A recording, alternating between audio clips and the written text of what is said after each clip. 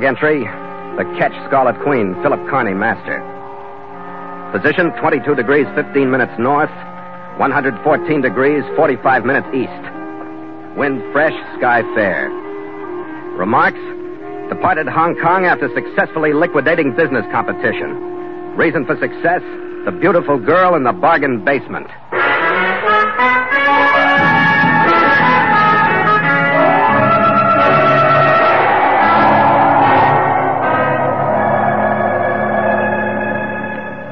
It was a long leg from the island of Tangulan up across the Celebes and Sulu Seas, through the Kalmayan group and across to the Chinese mainland.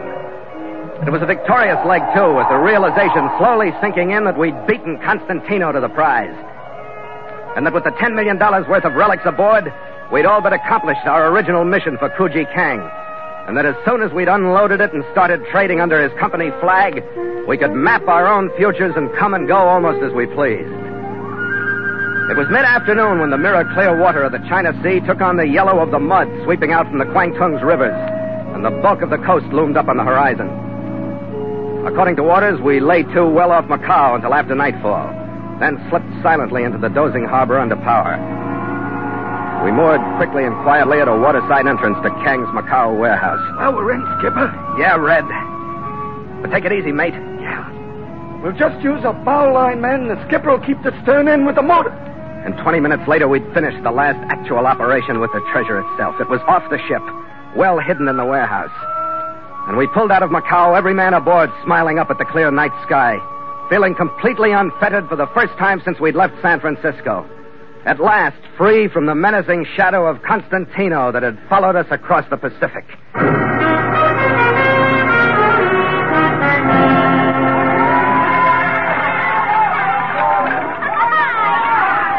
By 1 the next afternoon, we entered and were enveloped by the broiling harbor of Hong Kong. I found a repair yard for the Queen, arranged for a full repair and paint job for her, and lived up to a promise I'd made the crew. I gave them 4 months' pay for the 2 I owed them, and turned them loose on the city for a week's shore leave. See you tonight at the commercial club, Skipper. Right, Red. Where you headed? I'm off to report our success to Kang. It was really shaping up to be the happiest land trip of my life. Hong Kong looked like the end of the rainbow as I hurried across town to the office where Kang was to meet me. Good afternoon, Captain Carney. Hello. Where's Mr. Kang? I've waited so long to meet you. Oh, really? Yes. My name is Francisco Constantino. It's an interesting but little-known fact that 2 of America's greatest inventors were by training and original profession portrait painters. These men were Robert Fulton, who built the Clermont, one of the world's first steamships, and Samuel F.B. Morse, known as the inventor of the telegraph. Both men were accomplished artists, whose canvases are among the finest painted by any Americans. In addition to their artistic talent and skill, however, they possessed a degree of curiosity combined with a quality typical of so many Americans, a determination to find the answer to technical problems which intrigued them. In 1832, after studying art in Paris for 3 years, Morse sailed for the United States aboard a packet ship. During the voyage, he got into discussion with another passenger. The subject, electromagnetism, an exciting new discovery in the mysterious realm of electricity, a field which Benjamin Franklin had explored with great interest a few decades before. Basically, electromagnetism demonstrated that an iron bar wound with a great many coils of insulated wire would become magnetic when charged with electricity. The magnetism would cease instantly when the electrical charge was shut off. Interesting, but so what, many might have said, but not Morse. He, a professional portrait painter, mind you, decided that this phenomenon must have some practical use. Before his ship docked, he had the idea for an electric telegraph system, utilizing electromagnetism to create the sparking dots and dashes of the Morse code. Many years of hard work followed before he perfected adequate instruments to transmit and receive the code messages. Finally, in 1843, the government granted Morse $30,000 to establish a test telegraph line from Washington to Baltimore, a distance of 40 miles. But because of incompetence on the part of some of the crew, the work fell behind, and Morse became desperate. Finally, he stretched bare copper wires over the entire distance, strung from tree to tree and to posts where necessary. Broken bottle tops were used for insulators. The deadline was met successfully. Over the wire from Baltimore to Washington went the immortal words, spelled out in the click of the Morse code, "What hath God wrought?" Another instance that will live in the world's history, proving the results which come out of American inventiveness and this philosophy. There must be a way. Let's find it.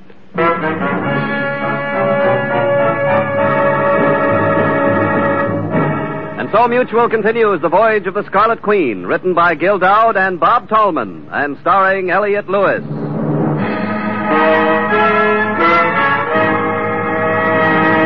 The Scarlet Queen, proudest ship to plow the seas, bound for uncharted adventure. Every week a complete entry in the log, and every week a league further in the strange voyage of the Scarlet Queen.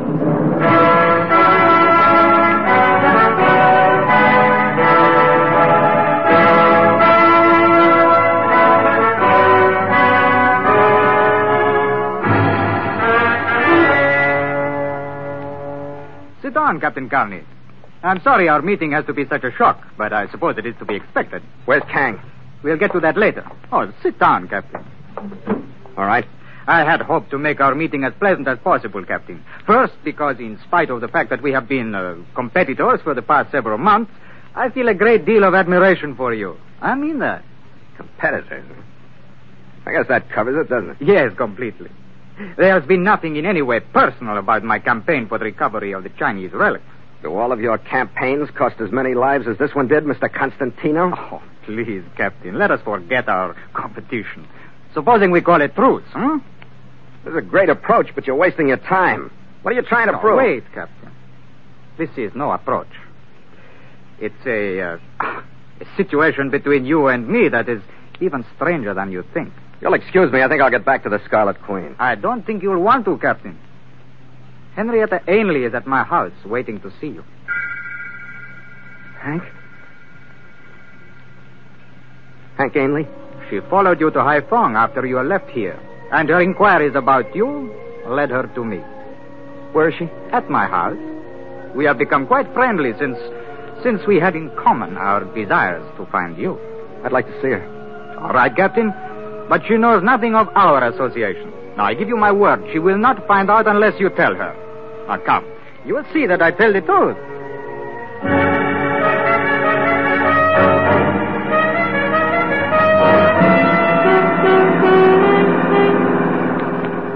We drove to the top of Victoria Peak. My mind was full of her. The dream we'd lived for 3 days after I'd met her. A dream so strong that I'd stayed away from ship, my men, my voyage for Kang, rather than awaken from her. The dream and the ache when I realized that leaving her was the only way to save her from murder or arrest. Then we turned into a drive and stopped in front of the squat mansion that was Constantino's. We went in through a hallway into a living room. And I saw her, standing sort of stiffly and unsure in front of me. Hello, Phil. Hello, Hank. There. You see, my dear, the waiting has ended, hasn't it? Yes. Yes, it has. And you're too reserved or embarrassed to enjoy it. I'm sure you will excuse me now. I will go and mix a drink for us both. Oh, Hank. Oh, Phil. Please, Hank. No. No, I'll cry. I gotta look at you. I gotta. Look up, Ed. I was remembering that I wondered what made you so beautiful. Your mouth a little too wide. Your eyes a little too widely spaced. Your cheekbones a little too high. Do I still look like your Scarlet Queen? You look like they just gave me the world. You look like about $9 million. You look like home. Oh, Phil, you're so nice. Sit down here with me. Yes. kiss me again? Oh, yeah.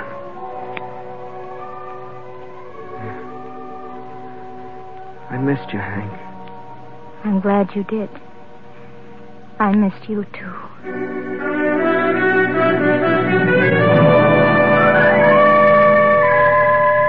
The dream was back, and as before, it pushed everything out of focus. Constantino returned with some drinks. We sat through a dinner. I was shown to her room. Not too long after the house quieted down, she slipped in and we sat in front of a window and talked. I don't know what to do about Fran, Phil. It's a bad... You mean Constantino? Yes, it's bad. How bad, Hank? Well, he's been wonderful waiting for you. Well, I wouldn't have found you if it hadn't been for him. What has he told you about me? About why he was waiting for me? Why, nothing, darling. Just that you were working for him. Oh?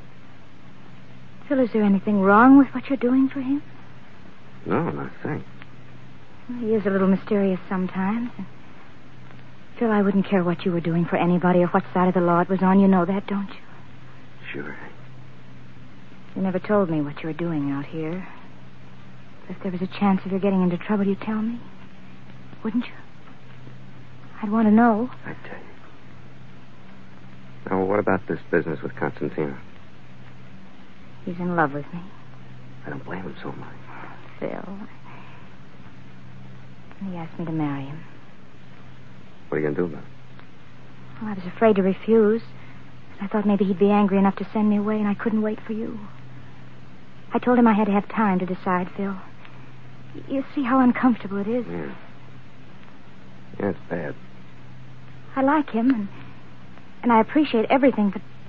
Oh, Phil, I'm a coward. Couldn't we just sneak out of here tonight and hide so I wouldn't have to face him? I know that sounds Sure awful. we could. Come on. Right now? Right now. Henrietta? Fran? Henrietta, I think this tender reunion has gone on long enough. Phil, don't. I think Captain Carney is wise enough in the ways of arms and men to realize that neither of you will leave until I wish it. Now, please go back to your room. Phil? You better do what he says, Hank.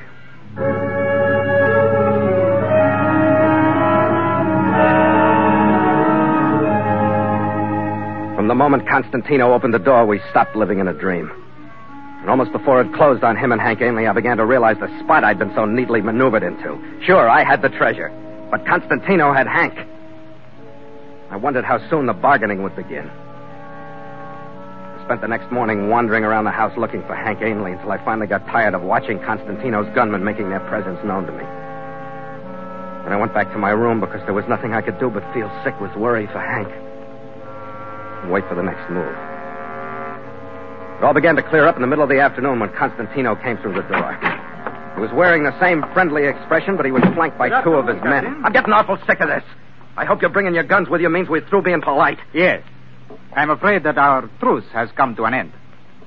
I found your ship, Captain, and the treasure, of course, was not aboard. What have you done with Hank? I also found the hotel at which your crew is staying during their week of freedom. Your first officer returned once to the ship and has not been located since, but he will. What have you done with Hank? Just what I'm coming to, Captain Carney. I will release you and stop the campaign for the relics if you will release your hold on Henrietta Ainley. You don't mean that.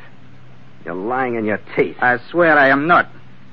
I had hoped that her feelings toward you might have changed since your earlier friendship was so short, but that is why I brought you together. It is quite evident that she has not Quite changed. evident that you're crazy. You're out of your head. Captain, if you will tell her that you no longer love her, I have every reason to believe that she will turn to me. She wouldn't believe me if I did. You refuse. Refuse? I'm ashamed that I even listened to you. Get out of here. Captain, one moment. What? You asked me what I have done with Miss Ainley. It has become a habit with me to get what I want one way or another. So? How does this bargain strike you? You may purchase Miss Ainley's freedom simply by telling me where you have deposited the treasure. You play it either way, don't you? It's still no. No. To both of my bargains? No, to both of your bargains. I tell you what, Captain. You stay here and think it over, realizing that this house is well armed and that your door will, of course, be locked and guarded. You think over my bargain, Captain. You dirty.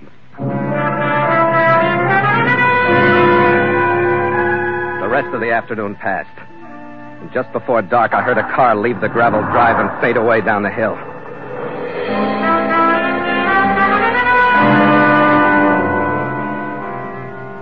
Another hour passed.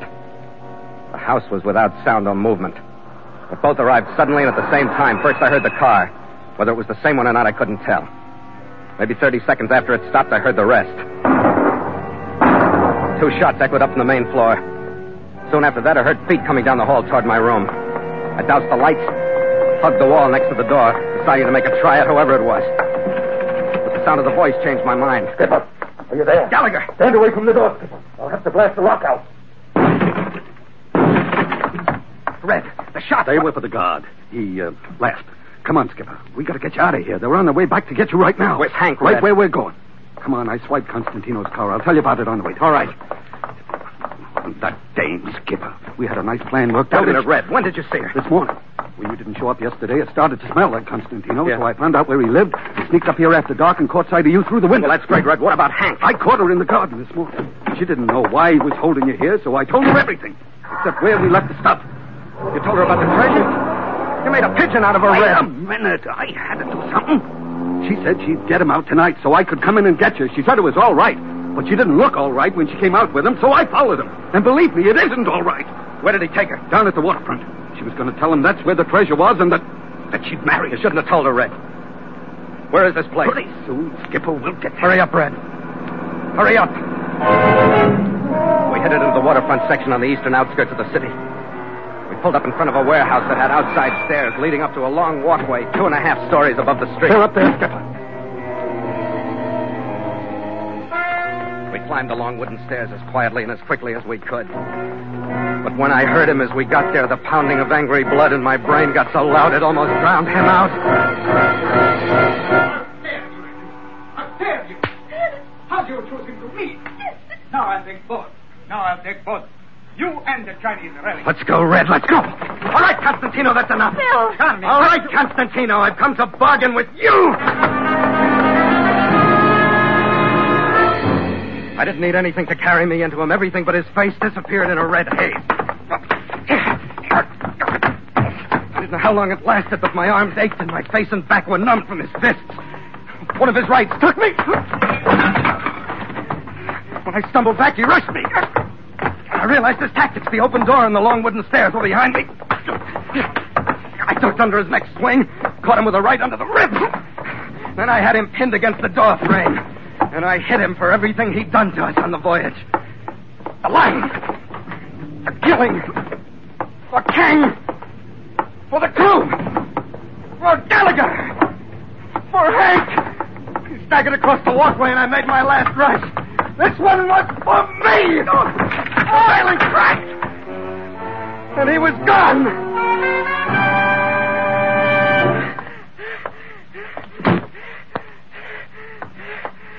Phil. Oh, Phil. Wait a minute. Get away from me. Phil, He'll be all right, Hank. What's the matter with you anyway, bringing him here? Nothing, Phil, nothing. Hank, why did you do it? I was sick. I was so scared. I just wanted to help you. Let's get out of here, Hank. We got the rest of the week. 5 days. Let's get out of here. Oh, darling, 5 days. That's not very much. 5 days.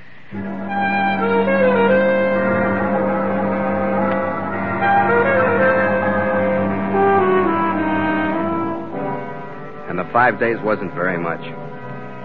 We were like 2 kids in their first love affair. We sat in King James Park. We took moonlight drives to the top of Victoria Peak. We swam away sun-drenched afternoons at the beach, had cocktails and danced at the commercial club. Or we just walked through the old section of Hong Kong and held hands. 5 days. Then there was a door we tried not to look at, a sailing time that came closer with each tick of the clock, and wine that would have bubbled with happiness if things had been different. I'm going to stay here, Phil. I'm not going down to the Queen with you. Will I see you again, Phil? Sure, Hank. But I can't go with you. It wouldn't work. But I can promise I'll find you again. I'll try to wait for you, Phil. But it's not easy out here. I know. I'd rather take a beating than hear you say that. We're being honest with... Oh, Phil. Yeah. I love you, Hank. I'll wait, Phil. Really, I'll wait. And I'll be back. You understand about not going with me? That's why I love you. Well, guess it's about time. Wait. Have a drink with me? Sure.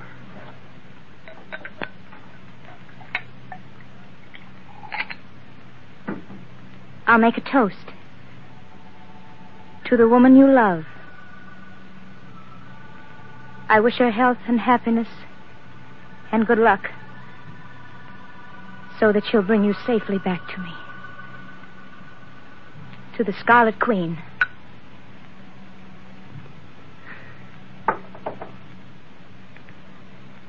Take care of yourself, Hank. You too, Phil.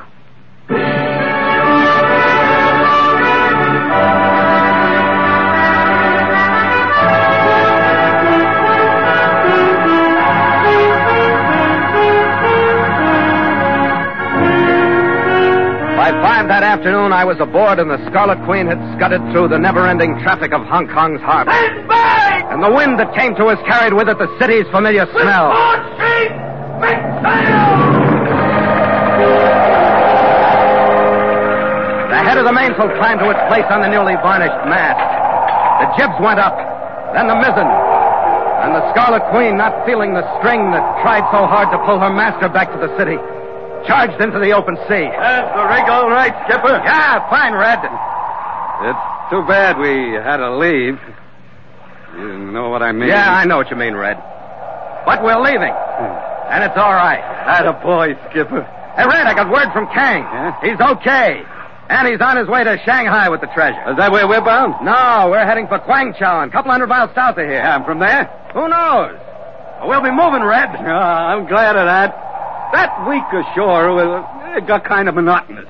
The first couple of days were all right, but... Why should I be saying this to you? You don't understand how Hong Kong could be monotonous. You're right there, mate. Well, to me it was boring. But let's look ahead, shall we? That's where I'm looking. Does it look all right? Gonna be a fine evening. And all the ocean in the world on the other side. And no more Constantino to worry about. Quite an evening. An end and a beginning. Here, Skipper. To the Queen. After you, mate. After you.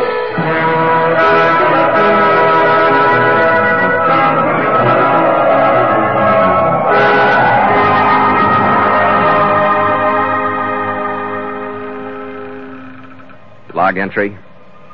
Catch Scarlet Queen. 5:30 p.m. Wind fresh, sky fair. Carrying full sail. Ship secure for the night. Signed, Philip Carney. Master.